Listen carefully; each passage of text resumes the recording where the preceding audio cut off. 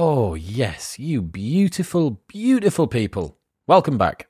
My guest today is Diran Kartal. I bumped into him in Ibiza and Dubai this year, and we finally locked in a date where we could sit down, and I'm really glad that we did. I think it's quite timely. Diran works as an online coach for a lot of clients, delivering them overall accountability.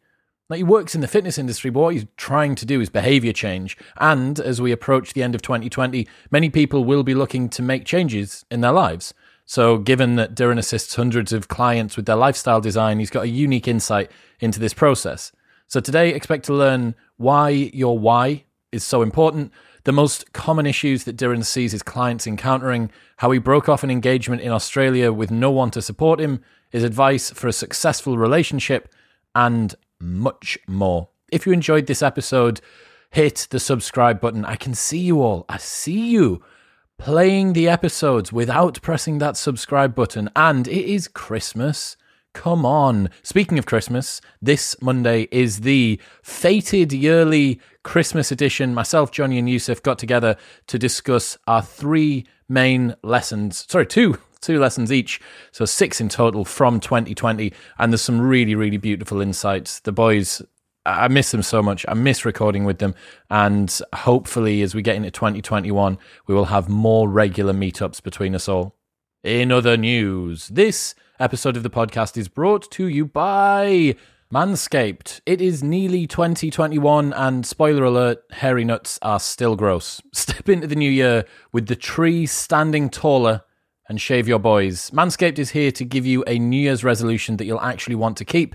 The Perfect Package 3.0 is the below-the-waist grooming package you need to start the year off strong. If you are still looking to buy someone the perfect Christmas present, then this could be it. Gift them the lack of fear when it is that grooming time of the month. You don't need to have ambient anxiety when you shame squat in the shower, desperately trying to just catch that last little bit using a old face shaver from 2016's Christmas pile.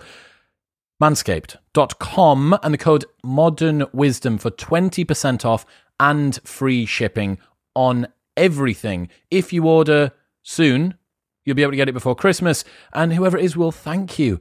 They will have smooth, safe, clean nether regions. I'm running out of ways to describe that down there. So if you have some interesting ways that I can rebrand it, so many Manscaped ads and so few ways to describe your ballsack. Anyway, manscaped.com and the code Modern Wisdom for 20% off and free shipping. Give someone the gift of smooth balls this Christmas. But for now, it's time for the wise and wonderful Diran Kartal.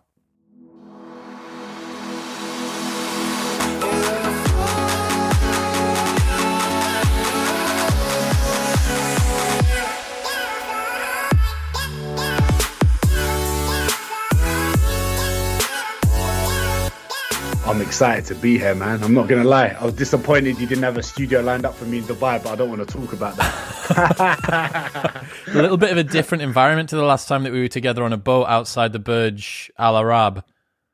Bro, how good was that day? I was hanging, but it was such a good day, man. It's just a vitamin D, man. It's good for everything. It solves all problems.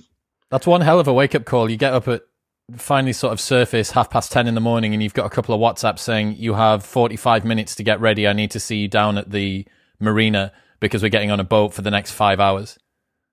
Bruv, I got the same. If I didn't know. I was like, yeah, we're going here. We're meeting with who? With the boys, with the guys, and those guys are crazy, man. Those guys can drink for days, and I'm just such a lightweight that, like, which I'm proud of, by the way. Everyone's like, oh, you're lightweight. I'm like, I'm proud of it. I'm like, oh, you're lightweight. I'm like, yeah, bro. So what have you achieved by saying that? I don't care. But it was a great time. It was a great time. Those lads are funny people. Yeah, they are, man. It's when you get that group of people together, it's a recipe for chaos. So today I wanted to talk about motivation. See, we're approaching a new year. People are going to be making resolutions, wanting to change their routines. This is a lot of what you do with your work. People might even be looking to change their lives, create the foundations upon which their new life is going to be built.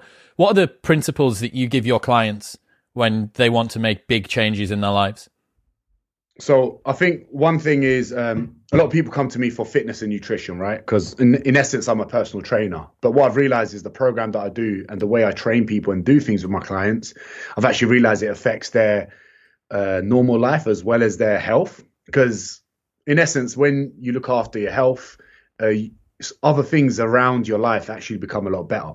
And I think one of the key things about trying to keep my clients motivated is trying to get them to do something that they really enjoy, which I think is one of the biggest issues. People feel like you need to be consistently struggling to achieve, whether it's a fitness goal, whether it's whatever you want to do in life, you know. And I try to make what they see a big problem a small one, because I feel like when we look at problems as a small issue and look at solving them, the stress about being motivated or whatever it is you're trying to solve kind of goes away. Does that make sense? Do you get what I'm trying to say there?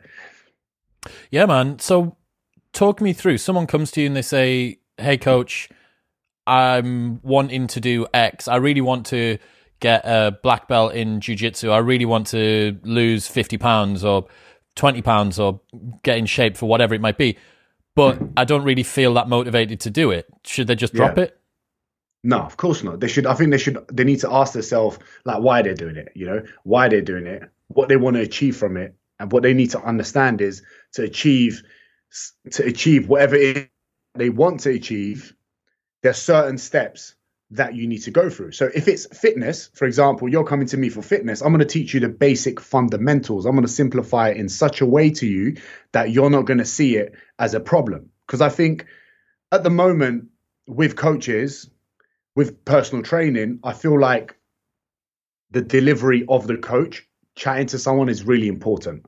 So if I'm chatting to you, I need to be talking to you in a language that you're going to understand. You know, I need to make sure whatever I'm saying to you or how I'm delivering it to you, you need to be paying attention. You know, it's one of those things where, because I do like group coaching at the minute, each individual is very different. But if you look at it as a group, we all have very similar problems. It's just you kind of have to word things differently talking to different individuals. What are the most common problems that you see coming up? Bro, at the minute, mental health, man. Like at the minute, it's like a lot of mental health. And obviously with the pandemic, not being able to travel as freely as we want to, I see a lot of people worrying about tomorrow, worrying about what's going to happen instead of worrying about today.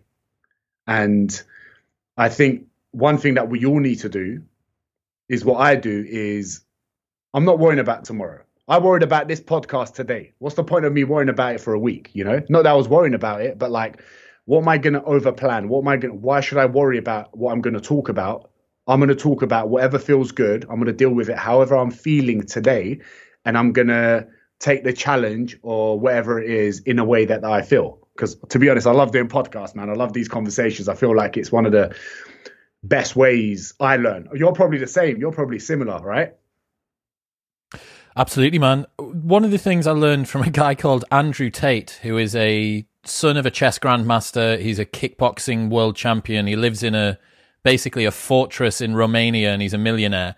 He's like just a very, very eccentric fella. And he has this concept where he says he has faith that future Andrew will save more money.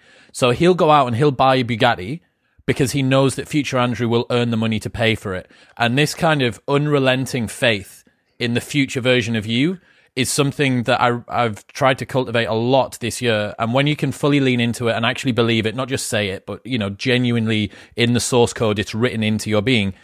When you realize, or when you hopefully take that in, it makes a very big difference. But I think if you don't have sufficient situations during which you have proven to yourself that you can actually perform, that you can make a promise and then deliver it to you, understandably, you have low confidence. And if you have low confidence, you're going to be concerned about tomorrow because, well, yesterday I was concerned about today, and today I didn't do what I said I was going to do yesterday. So tomorrow, what if I say that don't do the thing that I say I'm going to do today? And this is how we get into that cycle, right? But you know what it is? It's that thing you're talking about is the people that can't do that are too worried about being safe, right? The safety element. So, for example, bruv, I was buying business class tickets with James Smith when I couldn't afford it, thinking, bruv, don't worry about it, doing just buy this. Your money's going to be, you're going to have barely anything in your bank account, but future Darren is going to make that. Don't worry. Just get on that flight, get in that environment, get with those people. Don't worry about tomorrow, worry about today, and then we'll deal with tomorrow then, and we'll tackle that then. And it's, people need to take their mind, depending on what they want to achieve. Like, if you're happy with where you are, of course, like, do what you need to do. But if you're not, and if you want to achieve certain things, I feel like you need to take some risks. And the only time you perform is when you have no other fucking option. If you have one chance, if you said you're going to deliver something, right, and you have the only opportunity for you to have a good outcome of this is delivering whatever you're delivering well, you're going to turn up, especially if you need the money, especially if you don't want to disappoint people, and especially if you don't want to fail. I mean, the fear of failing kind of like it, you shouldn't be scared of failing, but it also gets you doing what you're supposed to do as well, right? Perfect example of that. I think James would admit when he started writing his first book, like, he's not an author. I'm aware that he's a 2 times Sunday Times bestseller now, but when he began writing his first book, he wasn't an author and he wasn't getting it ghostwritten. He was doing it himself. And as soon as you sign on the dotted line with HarperCollins, it's like, okay, they expect a book, and holy shit, this needs to be done in the next 9 months. I need to put some words to paper, and you will find a way to do it. I would say, in my experience, most people underestimate their capacities moving forward. Fewer people are overconfident than underconfident, in my experience. Bro, I think a lot of people, mate, your environment and who you're around is so important. Like, it's so important. And the people that tend to say not make the leap with whatever it is that they want to do is kind of around people that says, yeah, maybe don't risk it. No, play it safe. Or they say it because they don't want you to be better than them, essentially. I like to be around people that want the best for me, want me to win, and I like to keep people around me that are like that. And I'm only around those sort of people because I feel like that's the only way to kind of push each other with the right pressure, as well as with the right people around you. If you need something, you can ask, and they're there to either give you advice, either push you more, or tell you that, hey, Darren, that content was shit, bro. What are you doing? And I get that. Like, we have a group chat with the boys, and we'll message in there, and we'll be like, yo, bro, hey, I'm not going to lie to you, man. That was probably the worst thing I've ever seen in my life, And then next thing you know, you got 4 of your mates grilling you so hard about it, a bit of tough love. The next day, bang, 50,000 views on a video or whatever it is, And I feel like it's just so important to have the right people around you, which I think most people don't have, if I'm being honest. Do you think that's a byproduct of British culture? You know what? It's hard for me to answer that because although I'm in British culture, I'm very much like my dad, who's a Kurd in Turkey, and I've always been around Africans, Jamaicans, Turks, Kurds. Like, I've been around British culture, but I've also been in the heart of London where it's so mixed that I'm not even sure what the answer to that question is, if that makes sense. No, I know what you mean. I have a theory that I've been working on this year that is, because geographically the UK is waterlocked, right? It gives people a very kind of insulated sense of life. I don't know, I can't speak for what it's like in France or in Germany or in America or anywhere else, but I know for a fact that there are tons and tons and tons of people that I went to state primary, state secondary, state college with who are going to be born, live and die in the town that they came up in. So Stockton-on-Tees, which is a lovely place, and mum and dad are still there and they love it, but is famous only for having the UK's highest teen pregnancy rating. And they recently lost that as well. So that was one thing they had that's now gone.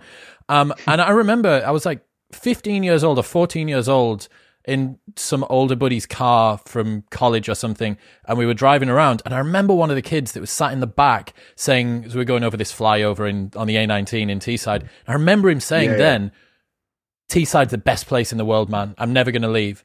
And I thought, even then, I'd never been anywhere except for like Disneyland with mum and dad and Lanzarote and stuff. And I remember thinking then, that is unbelievably short-sighted. And I worry about what sort of an influence that has for other people who perhaps have goals, who want to grow, who want to do other things.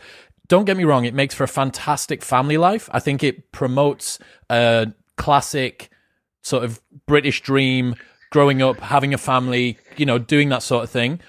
But for an entrepreneur, somebody who wants to grow and experience new things, I'm not convinced it's the best environment. I don't think it's best for family either, if I'm being honest. That's because... And the only reason I say that is, listen, if you don't travel, if you don't meet different people, if you don't see different cultures, I'm sorry, but your knowledge isn't going to be great about what the fuck's happening in the world or what other people are like. So then what happens? You have a kid. What the fuck are you going to teach that kid? What are you going to teach that kid? What have you seen? You know, like you live in England, you've got a British passport, you've got the luxury to travel the world. And you're telling me you're not going to take advantage of that? It's crazy. I know people, in Turkey that would kill for a British passport just so they can travel. You know, not just Turkey, loads of countries, right? And I feel like people don't realize how lucky I think we have it in England with the opportunities that we have, with the traveling that we could do, obviously not with the pandemic and all that happening, but I think it's so important that if you can travel, you should. And it's not just for you, it's for people around you. Your eyes will open differently. And this is like maybe the hippie side of me coming out that's lived in Bali, lived in Australia, lived in Turkey and all that. But my best skill is probably the fact that I can socialize with anyone. I can hold a conversation with anyone. And I know for a fact that's only happened because I've always been in awkward positions in different countries where I don't even speak the language, but somehow I got out of that situation or whatever it is, you know? And like you, for example, you said you didn't travel much, but you going to Lanzarote, you going to Disneyland, whatever it is, you saw something different that you wanted to see more of. And that's thanks to your family, right? You might not be in Dubai right now doing a podcast, which you love doing, if your family didn't initially take you on a holiday. It doesn't matter if they went on the holiday and had a English breakfast in the morning, but do you know what I mean? So I think it's really important that you take advantage of traveling, and it's fun, man. It's so much fun. You like it, right? I mean, you're in Dubai. No, I'm not. This is me back home. I'm back home now, but yeah. Oh, you're back home? Yeah, last year was 12 countries. This year, even with the pandemic, I did Athens for my birthday, Ibiza when you were there, and then Dubai when you were there as well. You know, this is something that I thought that was really funny. I was like, I'm trailblazing. You know, even during the pandemic, I'm being anti-fragile. I'm finding myself places that I can go to. I'm so unique. Like this is, and then in each one of those places, you were there. And and then Mike Thurston was there as well. And I was like, maybe I'm a little bit less unique than I thought. But you know what? Yeah, it's isn't it amazing? Like when you get on a plane, there's something about airports that really I just buzz. I'll buzz it. I'm in the airport. I'm excited. I can't wait to open up my laptop, write an email, do a bit of work, maybe have a beer. Like I'll buzz off it. Get on a flight, and then you get off. Whether it's a hot country or not, you're somewhere different. It sparks so many different ideas that you can do for content, business, meeting new people, whatever it is. So many new opportunities. And initially doing that, I think it's because at 16, I went away and I played football in Turkey. So I think from a young age, I was very used to kind of traveling on my own. So maybe I got rid of that fear early on. And I think some people might be worried because, oh, shit, I'm 30 years old. I'm too late to travel. I'm too late to do this. When you're not, man. It's never too late to That's do bullshit. whatever you want to do. Dave Driscoll is 42, and that man's still getting naked every morning and then going and running Wanderlust CrossFit. Bruv, he's in ridiculous shape for his, he's in ridiculous shape, mate. Such a good looking guy as well, man. So much charisma, mate. He's a good So much human. charisma. Here's one thing that Yeah, he's a good guy. that I realized after Dubai. I put it in my email that went out today. You know Ollie Ollison, right? You're part of our little cabal of guys that Luke knows. And he taught me about Breakpoint, which is in the SAS, they'll land somewhere and they'll either fight or sneak their way to an objective. Let's say that they're going to breach a room. And before they breach the room, they'll stack up outside of the door. So you can imagine like proper Tom Clancy Rainbow Six shit. And they're stacked up outside of the door. And they take a moment while they're there. And they just breathe, reset, recalibrate. They take themselves through the plan that's going to come up. And then they breach the room. And it's this interlude between two periods of chaos, right? So you got two periods of intense action, and you have this one period that just gives you a chance where you can move between the two. And I was in Dubai for 3.5 weeks, which is the longest I've been anywhere in quite a while. Last year, I did a road trip across America, which was a similar amount of time. But I was still working while I was out in Dubai. I was still recording the show, still doing all of this stuff. And I came back, and honestly, last week was the best that my mindset's been in the UK in pretty much as long as I can remember. And obviously, I was curious as to why that was the case. I'm thinking, like, what have I done? Was it that I got some sunshine? Was it just like defeating a little bit of seasonal affective disorder because it's so dark and cold and grey here? And what I came to is I think it was like a personal break point that I went away. And it was just an opportunity to see something different. It was an interlude between two periods that were very similar and very chaotic. So everyone this year has spent Groundhog Day over and over again, looking at the same four walls. Rightmove had its busiest ever day in history for properties just toward the end of the first lockdown because people are sick of the houses that they're in. They've realized that I hate not having a garden. I hate the partner that I'm living with, so I'm going to split up with them, whatever it might be. Tons of houses got listed. Tons of people wanted to move. So yeah, what I took away from it was that being away, still working, still doing what I do, but in a new environment, new stimulus, seeing yourself, seeing all my buddies out there, going and seeing MK play live, going and, all of these different experiences had given me an opportunity to come back with a fresh set of eyes and new clarity. And if that's not a good advertisement for travel, I'm not really sure what is. Bro, I mean, think about it like this. I spoke to you. We spoke a bit on the boat, right, that day. And when I spoke to you, I was like, I'm rating what you're doing with your podcast, mate. Every day you got an episode, you got something happening. I rate how organized you are.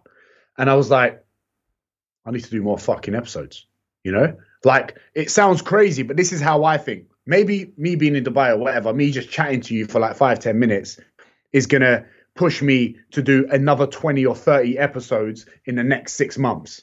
That 20, 30 episodes can help so many people. That 20, 30 episodes can help my growth or whatever it is, And I think that's why I love traveling so much, man. And there's something about being somewhere different and talking to someone, right? It's like every sort of, whether it's ego that you have back at home, whether it's the comfort that you have, whether it's the fact that you can swing your dick around and talk freely because your friends around the corner. When you're away, you're nicer. People are nicer when they're away. When you're not in your hometown, to be nice because you got no other option. And I that guy might have 8 massive mates. Yeah, exactly. So it's just such a nice environment to see people and connect with people, But I love Dubai was great, man. And it's good to see that you did that traveling as well. And it's good to see that's helping you out, bro. I love it. It really is. One of the things that I hate that really, really irks me, and I think this is part of that British culture thing, is when I'll hear someone make a pejorative statement about America, Americans, or Australians, or Turkish people, or French, or whatever it is. And I know for a fact that they've never been to that country. It's like, bro, what are you talking about? How can you say that? You've lived in Westerhope, just north of Newcastle, for the last 27 years, and now you think that you're an authority on all of these different countries.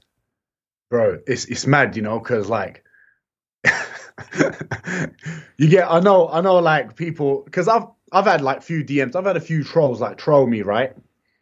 And like I just know when it's racist. I know, I can feel it, man. I can feel it. Like they'll say something about the way I talk or something, like, and I feel it, man, and I see it. And I don't doubt myself one bit. And I'm like, you prick. But you're there, you say something like that to me, but then you go to the kebab shop and then you order food from there. You know, like, how does that even, like, what goes in your racist mind? And then you go and order a kebab from a Turkish man, you know, it's funny. And it's, I guess, it's mad, isn't it? Like the whole Brexit thing, I don't know. Like people don't even know what they're voting for. People don't know what they're doing. People don't know what's even good for them. I swear to God, some people don't even know what's good for them. So they're kind of doing what everyone else is doing, or what they're provoked to say, or what they're provoked to decide. You know, it's a bit scary actually how media and everything can manipulate so many people. It's fucking scary. Terrifying, man. It's absolutely terrifying, especially when you think, so going back to what we were talking about there about motivation and people losing motivation with certain things, you have to consider that a lot of people don't do things they want to do. They do things that they think they want to do. And the things that they think that they want to do very often are values that they've adopted from their parents, from their friends, from their culture, from their local town, whatever it might be. But these aren't consciously designed decisions. These are things that they've, like a fucking dirty sponge, just absorbed and then made the lowest common denominator of that. Like, how many guys do you know that do purely bodybuilding style programming because that's all that their mates do? But if they were to take up endurance racing or BJJ or CrossFit or functional fitness or yoga or Pilates or whatever it might be, they would be so much happier. They'd be so much more compliant with training. They'd be fitter. They'd be healthier, all of this stuff. But they'll continue to grind away because all that they know is bodybuilding. Yeah, it's mad. And I think one of the problems is, I'll tell you what it is when if people don't know, if you don't know what you're supposed to do, if you're listening to this, if you don't know what you're supposed to do, if you don't know what you want to do, that's fine. Right? That's okay to not know, right? Because I'm not going to lie to you. I'm kind of kicking with the wind. I'm loving what I'm doing, but I don't know what I'm going to do in 5 years. I don't know what I'm going to do in 10 years. I might fucking hate doing podcasts on social media and PTing. I might do something. I might be selling cars. I don't know, you know? And people worry so much about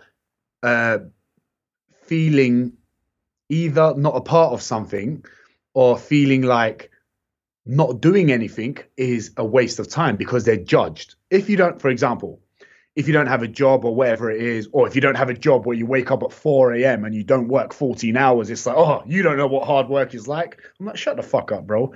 I mean, just because you work hard doesn't mean you're actually working efficiently. You're actually doing something that's making a big difference, you know? So for people that are worrying about not knowing what to do, I mean, that's okay. Like, that's okay. Don't force something you don't like or what someone else has told you to do because you don't know. There's a paradigm that James Clear uses called explore, exploit.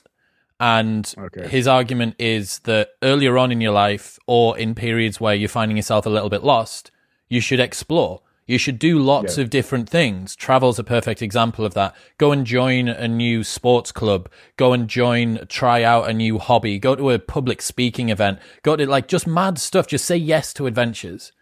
Because coming out of those adventures, you will probably learn so much so quickly about what it is that you do and don't like that you're then able to exploit, i.e. narrow down into the channels of stuff that you do like so much more quickly.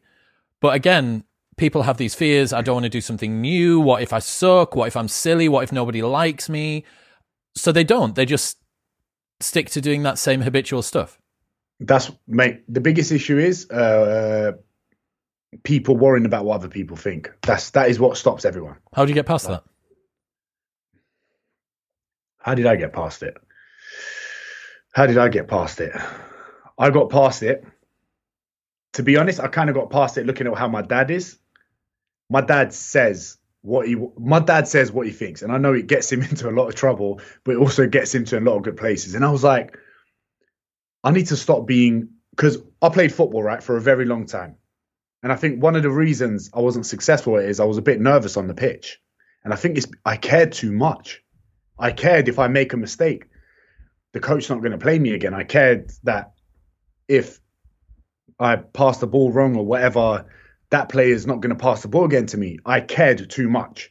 And I was like, instead of worrying about what people are going to think about whatever I'm doing, I just need to worry about doing the job that I'm supposed to do and doing what I'm enjoying and actually concentrating on just myself instead of basing any decision that I make on anyone.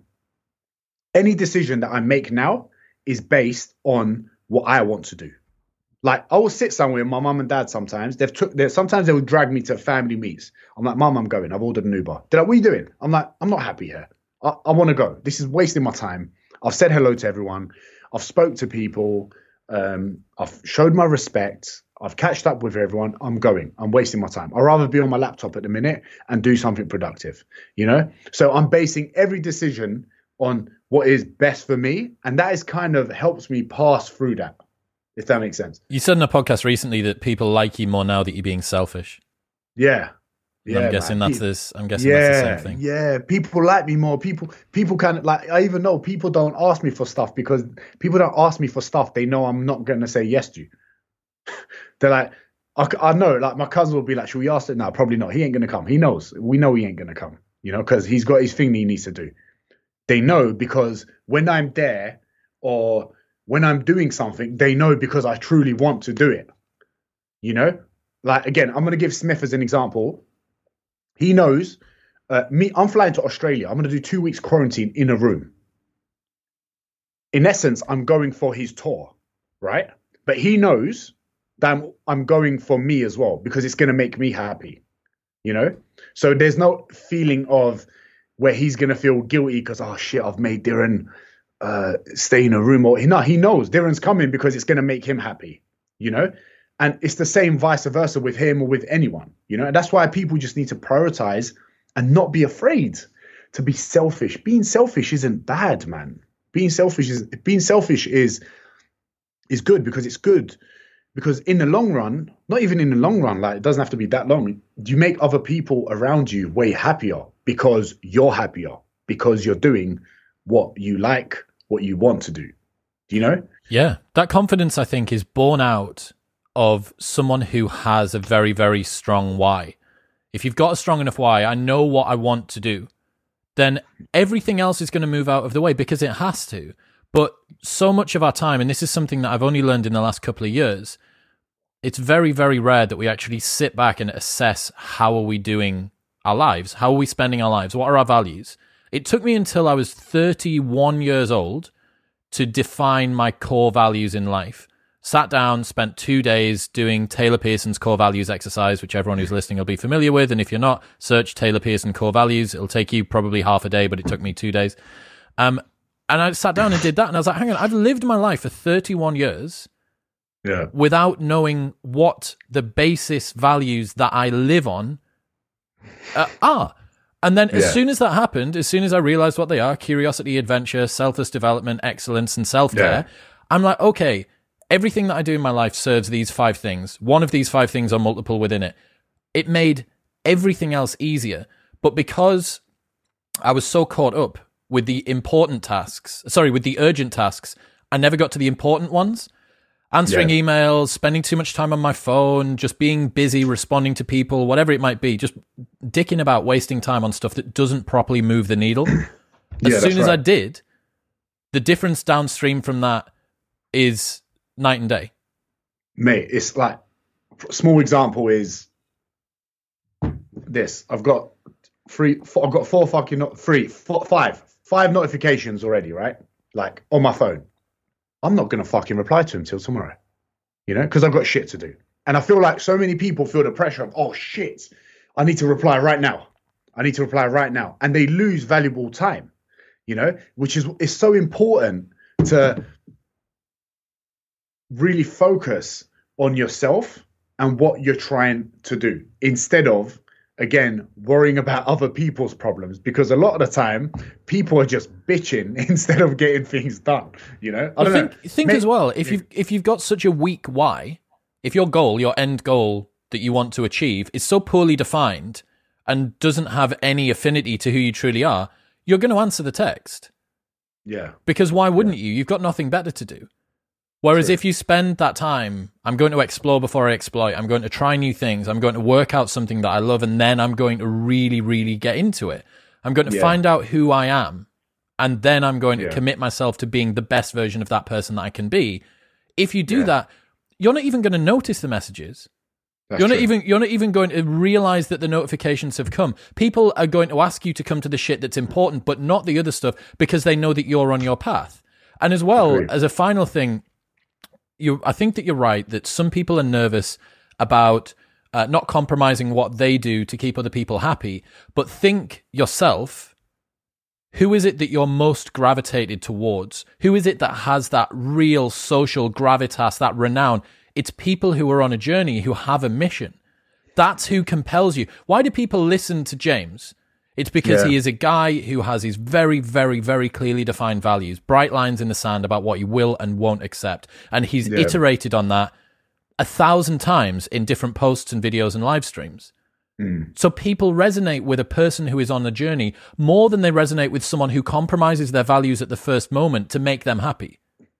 Yeah, that's exactly right. I mean, it's funny when we do a lot of traveling and stuff, like we become we're like very careful with kind of not careful like with who we hang around, but anyone that kind of hangs with us, they end up becoming friends, and very quickly you see like the influence on what now they get influenced so much they start fucking wanting to do this, and I love it. It's so good to see someone like kind of evolve like that, you know. It's such a powerful thing. And you're right, and you can feel it in a room when someone walks in. You can feel the energy. Bang. They're like, oh, I don't know what he's doing, I don't know what it is, but it feels right. You know, bro, so here's a perfect example of that. I'm in Dubai and I'm going out for dinner with George, the buddy that I was out there with. He used to work for Social Chain, big social media company. He used to be owned by the CEO Stephen Bartlett. So Stephen's Diary of a CEO, quite sort of big time now, and has just become on the board of Huel. So we're going in for dinner in this private dining room in C'est La Vie on the 54th floor of this huge tower overlooking the Burj, right in downtown Dubai. Crazy expensive restaurant, beautiful. We walk in and we sat down in this room, and it's an oval table, right? So everyone's facing inward. But I noticed, I sat down, and after about sort of 20 minutes or so, everybody's sat in there, and Steve's there, and his manager, and his video guy, and his social media manager, and his assistant, and me, and my mate, and a couple of other people. And I noticed that even though it's an oval table, everybody had subtly shifted their chairs slightly toward him. So he was at the head of the table. Even though it was circular, he was at the head of the table, and he was the guy that was commanding the room. Even though it wasn't a work meeting, he wasn't there with like to control or even do business, but everybody had subtly moved themselves. And I was like, that's such an interesting symbolic representation of where the gravity is coming from, where the power lies within this room. He's leader, you know, and you can feel that with some people. It's just with some people, it's a natural thing, man. You know, it's a natural thing. And I feel like it's something that you have, like you said, when you know your why, right? Or you naturally have it. Some people naturally have it, and some people have it because of what they do and knowing what they're doing. I get really, really jealous of people who've stumbled upon their why just with no work. Like it happened, you know, you think about any sportsman who's done their sport since they were a kid. Like England a couple of nights ago won the Autumn Nations Cup. Like all of the guys that are playing that game would probably went down and played kids rugby at 10 years old or something. And then 15 years later are winning the Autumn Nations Cup on the biggest stage in the world for England. Like that's not necessarily their choice to find. They just stumbled upon it and then they went all in. For other people, and I think that's probably a really interesting and important point for people to remember, that those people that you see, yes, they are living their why. Yes, they're bearing a very difficult and hardworking and emphatic how. But that's not the same as you. Just because they didn't have to work at finding their why, they found it when they were 10 years old somehow, doesn't mean that you shouldn't compare yourself to them. They're an international level athlete that's played this sport since they were a child. They probably can't remember life without playing this sport. or a musician, you know, that's come about and was naturally talented and sang, or a dancer, or anybody that's done something from when they were young. Perhaps you have to work. Perhaps the price that you have to pay to find your why is putting the work in. Yeah, 100%. And I think that happens quite a lot because I think parenting comes into play there. You know, I think it's really important. I know when I'm a parent one day, hopefully one day, I will know when my kid's playing that he's gonna have my genes. So there's gonna be something in there that I know I'm gonna recognize, from whether it's the way he or she moves or what they say. It's coming from my gene pool, right? So I will know if I see him do something and they hate it, I'm not gonna force them to do it. You know, I feel like smart parenting will put and advocate their kids when they see something that they love or they love doing, and then they kind of push them towards that instead of getting them to do things where that they dislike. Like all those rugby players, their dad or whatever must have been a rugby fan, whatever it is. Maybe not all of them, but majority probably, right? I started football because my dad loved football. You know? And with them, they didn't kind of have to work with their why, but as soon as they found it and they loved it, they just carried on. And it's to those athletes, it's not work to them, you know? They hustle hard, they know their why, and which is why they are where they are, you know? And like you said, it doesn't matter how old you are, wherever it is. If you need to work for it, you need to work for it, you need to find it, and anyone can fucking find it. It's just, if you say you can't, it's kind of excuses, really. Like you can, it's just excuses. Spending enough time as well, exposing yourself to new cultures, as we said earlier on, is such a great way to do it. Spending your time exposing yourself to new experiences. The number of people who complain about not having a purpose or about being a little bit lost in life without doing anything new. How would you know? But it's like you're judge, jury, and executioner on a guilty verdict. It's like, hang on a second. Like, I'm causing this problem and then complaining about the problem on the back end. Yeah. The only way that you're going to do this is if you do the explore time. 100%. You need to explore. You need to explore different countries. You need to explore talking to different people. Like, there's people with the same fucking friend circle since they were 5 years old. I'm like, bruv, step outside a little bit, meet someone new, innit? Stop, like, get out of that little clique. I mean, if nothing's happening, it's probably you're probably not in the right group. If you're the smartest in the room, you're in the wrong room, you know? Just get out of there, you know? And I think, it's just one of those things. I think people, again, the fear of changing, the fear of maybe upsetting people, the fear of what other people think of you, You said something to me that stuck in Dubai. You said that calling off an engagement that you had was one of the best things that you ever did in your life. Can you explain why and take us through that story? Oh, basically, I was with the same girl since I was 17 to like 25, right?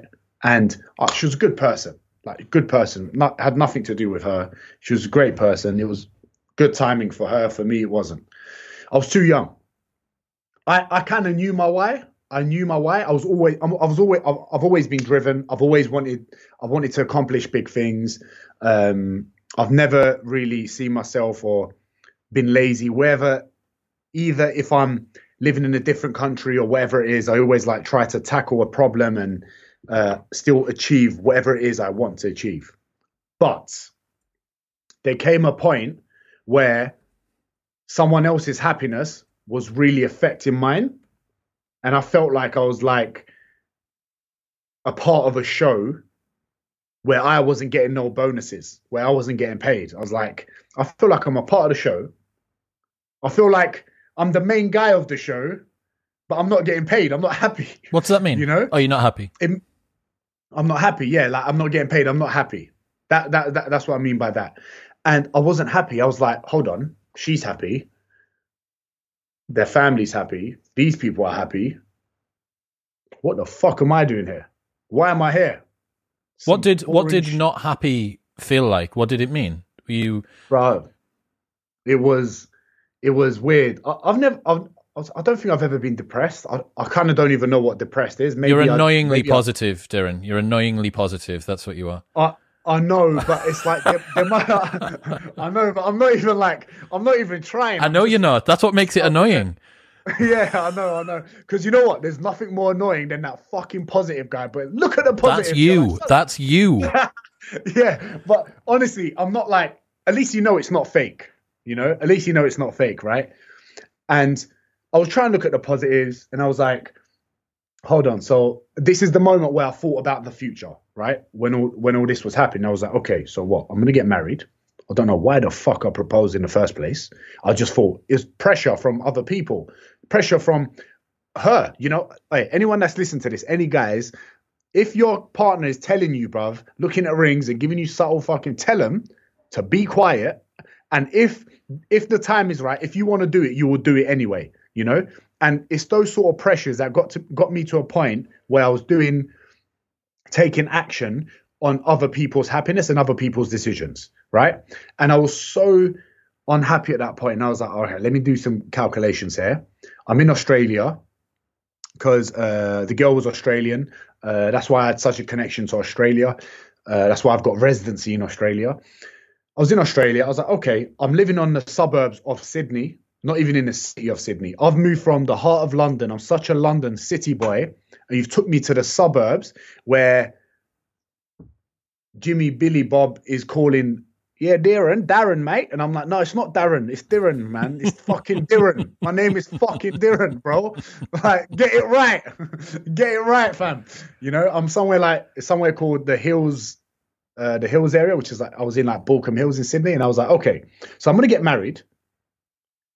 I'm probably going to be forced to have kids, right? I want kids, but I want kids when the time is right. I'm going to buy a house. I'm going to get a mortgage. I had like a deposit. I had a deposit at that point. I was 25, man. I had a deposit with her in my bank account. You know what I mean? But spending that after was the best time of my life. I'll get to that in a minute. So I sat there and I was doing these calculations and I was like, I don't know when I'm going to see my family. My family live in London, and I'm 24 hours away, and I'm really close with my family.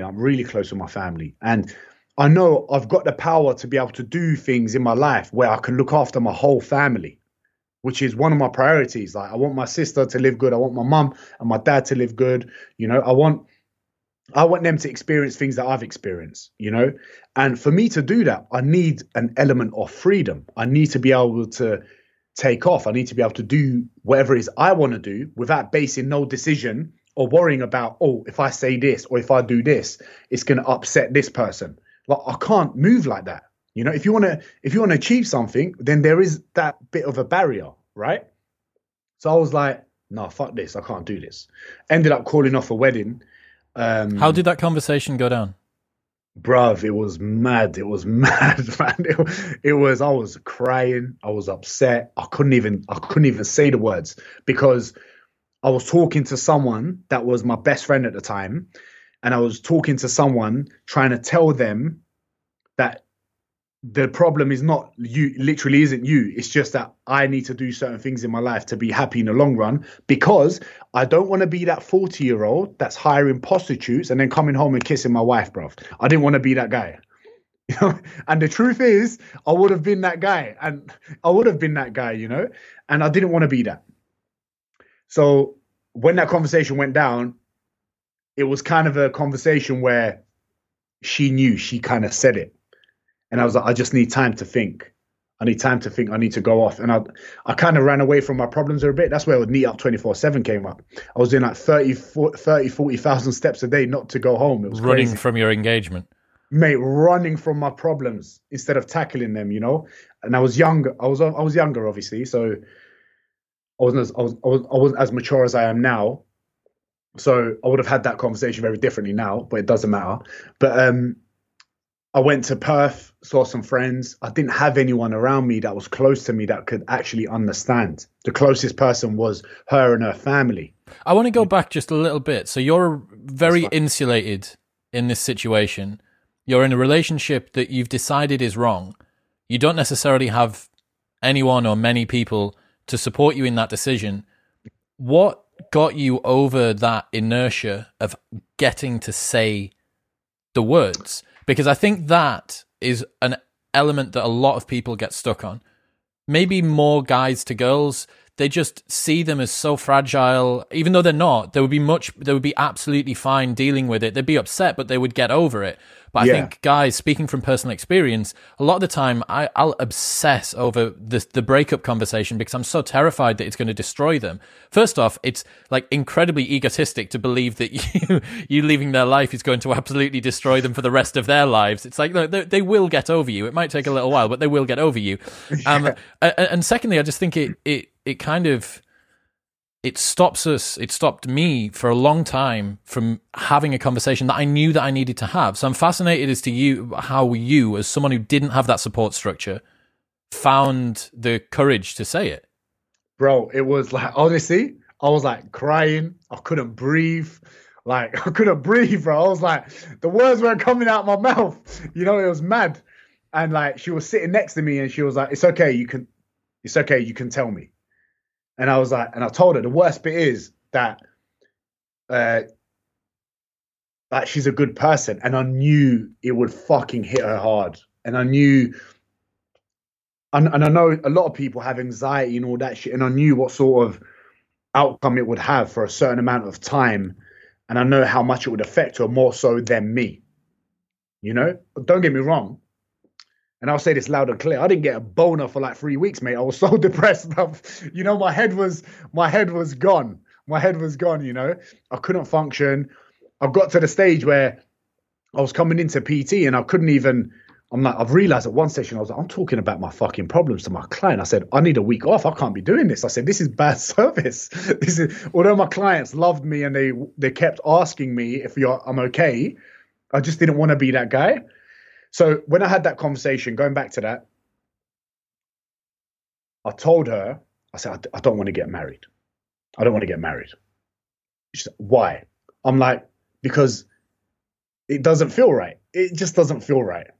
I'm like, I'm sorry, but I want to, there's a lot of things that I want to accomplish in my life. And the truth is, I can't act freely with having the pressure of paying a mortgage, worrying about someone being home alone, worrying about how what they might think, what their family might think, you know, worrying about, oh, let's all go on a family holiday, all the family. Oh, let's go on a family. I don't want to fucking do that. I don't want to do that, man. I don't want to come and I don't want to do that. You know, I'm just telling everyone that's listening most of the guys that want to achieve something, that's what it is. They don't want to go. So don't force people to do what they don't want to do because it ends up in shambles, you know? And I said it like that.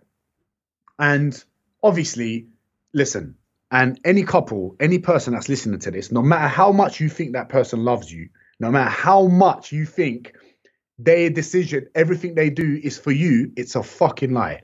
Everything that most people do and what they should do is for their self. Right? Me being there and being there for that person is going to make them happy. So that's why they want me there. Right? And you have to calculate that in your head. And yeah, it's maybe a bit egotistic, but the truth is you have a value, which is why they like you so much. And if you're not getting that back, then it's a shit contract to be in. You know what I mean? I always think about it like getting on a roller coaster. So before you get into a relationship with someone, you're kind of watching from the outside. You obviously only know a little bit. It's like you're stood in the line. I know you watch a little bit of the roller coaster go by and you're like, holy fucking shit. That looks so exciting. Look at all the turns. Everyone's having a great time. It looks so exciting and new and different.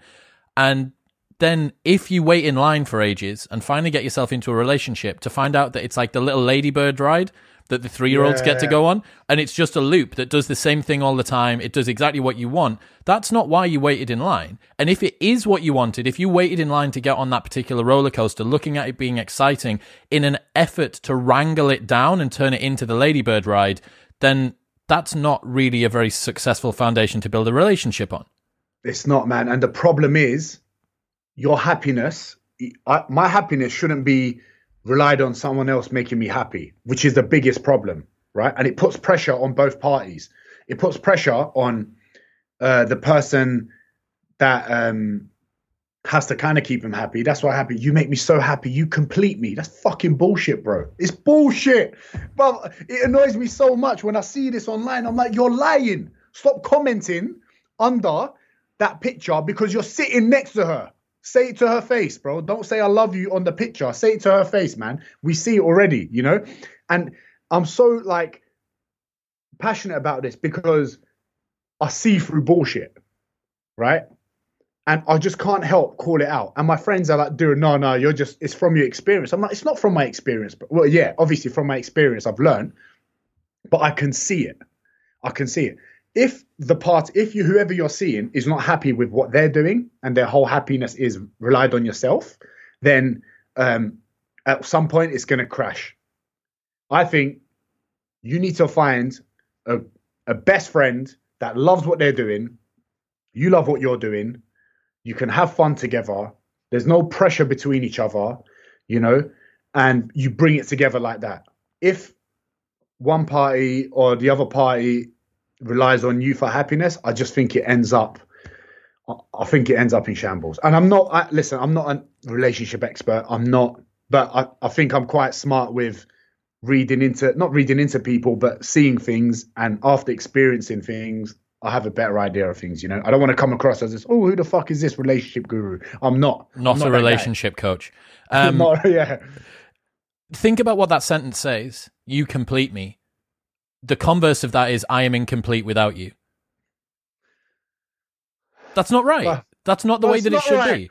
So I had Daniel Sloss, Netflix comedian who did Jigsaw. He has a tally of how many breakups and divorces his specials caused on his Twitter bio. And in that he says people will prefer to choose a partner who is a terrible fit than be alone. He also says that you need to learn to love yourself before you can let somebody else love you. And he also says that the vast majority of people don't choose someone who's right, they choose someone who's there. And when you combine all of those things together, all of which I think are perfectly true, yeah, that with pressures from mum, dad, their side, your side, my mate's got married, or why don't we move in, we should get engaged, it doesn't surprise me. I think the divorce rate's like 65% at the moment. So more than half of the marriages that begin end in separation. Why? I don't honestly, like, again, I'm not being anti whatever. I'm not trying to be negative. The positive guy here is not trying to be negative. But like, when you sign a contract to get married, right? How is that fucking different? What are you treating them differently? How, like, if you're treating them differently after you sign a contract to say that you're married, then that is wrong. You know, like, it shouldn't make a difference at all. All it does, it gives the other party safety. And safety, in my eyes, it's not good. I don't think it's healthy. I feel like you don't need to be on your toes, but you need to keep the spice in it. You got to keep the spice somehow. And when people get comfortable, when it's like, yep, the old ball and chain and that's it, you know, we're together forever. But no, you tell someone that you're getting this forever, the work rate's going to drop. You know what I mean? Imagine, hey, Chris, imagine if they said to you, your sponsor said to you, we're going to be paying you forever. Your podcast's episodes will probably go down. You might naturally get lazy. You might, because you're guaranteed for life now, bro. You know? So what's the point of putting more effort in? You know? And it upsets me because I see so many friends with such potential to like do amazing things. And it's not their partner stopping them. It's them stopping them, you know? It's their selves stopping their selves. And again, this isn't me. If you have the right person there for you, then you can achieve a lot of things. Don't get me wrong. Like, I'm not trying to say you can't achieve anything being in a relationship. I'm not saying that at all. All I'm saying is you shouldn't base decisions and you should be happy on your own first. Because when I first did what I had to do and I moved out, I got kicked out of my flat. Yeah, I got kicked out. Yeah, it was a madness. Like, get the fuck out. I was like, bro. I was like, shit. I was like, okay. When that happened and I found a new place on my own, family's in London. I've got friends in Sydney, but family's different, right? First time I moved in, I moved all my stuff in, bro. I sat down and I cried, bro. It was the first time I was alone. Like, I was alone. First time since 17, now 25. Yeah, I was alone. Like I was alone. I was sitting down. I was alone. Like I was alone in the room. I had no one to text. You know, I had no one to text. I had no Instagram followers either. so there was no DMs coming through, Chris. There was no DMs. There was no DMs coming through. And so I was like, fuck. I was like, this is shit, bruv. I know what I'm going to do. I'm going to go get my knee up 24/7. But then I enjoyed my own company. And since then, I love my own space. I love my own space. Like, I love it. I love it. I love my own space. And yeah, so that's that. Yeah. But you can imagine there's a different world, a different universe where Diran doesn't have that conversation, where Diran's still in a relationship. He's now living in Perth or Sydney or Adelaide, 2 kids, maybe, house mortgaged up to the eyes. But it scares me a little bit. It scares me a little bit. It scares me a little bit because I didn't do what most typical people do from 17 to 25. I didn't do it. So I felt like I missed out. You know, I felt like I didn't make the mistakes. I didn't do stupid things. You know, and again, it's not even like, don't get me wrong, man. It's when I talk about freedom, I'm not talking about trying to go bang everything that I see. I'm not talking about that. I'm talking about going, I'm booking a fucking flight today. And I'm off because I don't have to answer to no one.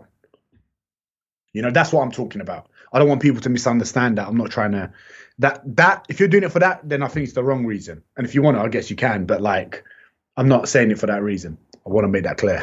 I have a buddy who was big into pickup artistry for a long time and was doing day game and night game and sleeping with a bunch of girls and stuff. And I remember asking him, I was like, fucking hell, man, like you're really passionate about pickup artistry. He's like, yeah, man, like my future wife's going to be so thankful.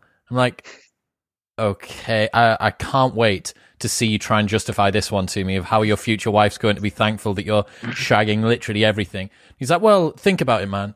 I'm 45 years old and I'm walking down the street holding my wife's hand. We've got our 2 kids in the stroller and a Brazilian chick walks past. I don't want to think in the back of my mind, I wonder what it's like to fuck a Brazilian chick. I want to know. And I want to tick off all of the different sexual desires that I have, all of the different adventure desires that I have. And I wonder whether now we've still got quite a classic model for relationships. People look at someone who's 30 or in their 30s and still single, and it's still a little bit like, all right, mate, like fucking good timing, but the clock's ticking a little bit if you were to look at wider society overall. But we also have this wanderlust, entrepreneurial, Gary V, hustle and grind, go and get it, you can make anything of yourself that you want world. So we have this very traditional world for relationships smashing up against this very new wave world for careers. Yeah. Those 2 things don't combine, and I wonder how much that's contributing to this current dissatisfaction and divorce rate that we're seeing in relationships. Bro, I'm not gonna lie. When I told my story first on like my podcast, it I had so many messages saying, "Dude, I just broke up with my partner." I was like, "Oh shit!" I was like, "Why?" Because what you said is exactly how I'm feeling. And I was like, well, good for you then. You know what I mean? You got to do what's best for you, you know? And that's the truth. You got to do what's best for you, and you got to be selfish.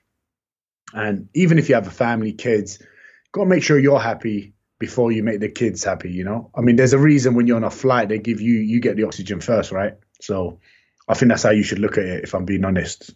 I agree. Yeah. Have you changed your mind on anything this year? Have I changed my mind on anything? That's a good question, you know. I like that, bro. That's a sick question. Have I changed my mind on anything? I think I've stopped biting back at trolls as much. Why? Because it's a waste of fucking time. It's a waste of time, man. And I've realized, like, what's the point of wasting my energy to that when I can use it for more useful things, you know? When the time is right, I still bite back when I need to for a message, but I don't bite back as much as I used to. And My manager had a conversation with me once after I saw something that really frustrated me, and I wanted to fight back, and I wanted to go hard on this troll, but he was like, "Nah, what's the point?" And he kind of dropped me a few words, and I was like, "You know what? You're right. What's the point of me even wasting my energy to this when I can use it for good?" You know. So I think that's one thing I've changed my mind on this year. I'm a lot more chilled with trolls that come at me, which isn't that many actually, but when they come pretty solid. There's a point that you get to in terms of exposure where you start to attract a little bit of criticism online, and then obviously that goes right up to the full deep trolling. And there's no training course on that. Yeah. Like, you know, you just kind of get dropped into it. Yeah, maybe that's part of the price that you have to pay if you want to have a platform and you want to build up a brand or whatever. Yeah. But it's not like someone, as soon as you get blue ticked or as soon as you get to 100,000 subs on YouTube or whatever it is, it's like someone just arrives with a media pack that helps you to deal with the inevitable increased criticism that you're going to get. And I think, I definitely think that letting it go is a good one, man. So if that's something that you've learned from this year, I think that's a pretty good lesson to take away, and it's going to make your life much easier. So what about next year? Is there anything that you're going to improve on? Anything that you're going to work on yourself personally? Next year, I want to make my Project X product. I want to be the best. I want to be the best accountability platform as a coach online, and I'm going to make it. It's going to happen. Like, there's no other way about it. It's going to happen. I'm going to make sure I want to make sure I can get my message across to as many people as possible to help them with not only their health, but their mindset as well. And I think if you have, okay, like, I don't like the word influencer, but like, who gives a fuck? We influence people, right? We've got the power to influence people. I feel like if I don't do that as much as I can, I feel like it's a bit of a waste. So that's my goal. My goal for next year is to get my message across to as many people as possible, whether it's my podcast, whether it's my program, whether it's live events. I want to be able to talk and get myself out there as much as possible and travel more. We got to get COVID out the way first, man. I really like it. You know, it's a pleasure watching you and James and Paul and the rest of the guys kind of go on this little journey. I think it's a cool little community we've got, although we're spread across the world. You know, like Sonny and James are over there, me, you, and everybody else is stuck in the UK at the moment. But I think it's nice. And like, again, one of the best things that I think's happened within the last 2 to 3 years has been this movement toward, how would you say, realistic, effective training and diet.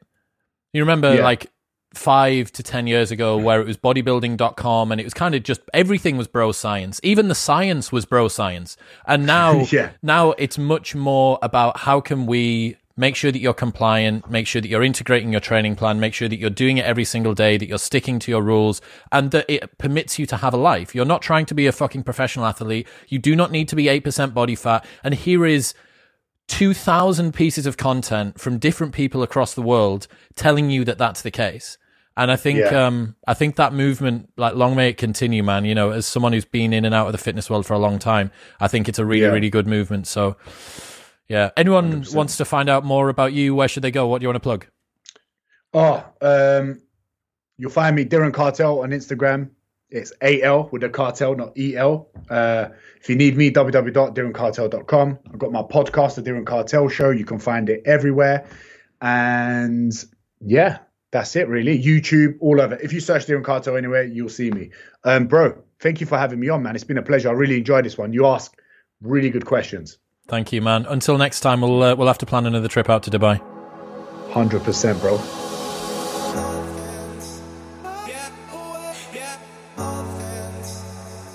Thank you very much for tuning in. Don't forget, it would make me so happy if you press that subscribe button. So just navigate to the little podcast app that you're using and just make sure that the little subscription button's been pressed. It is Christmas, and that is the best gift that you could give me. Go and give it a little press away.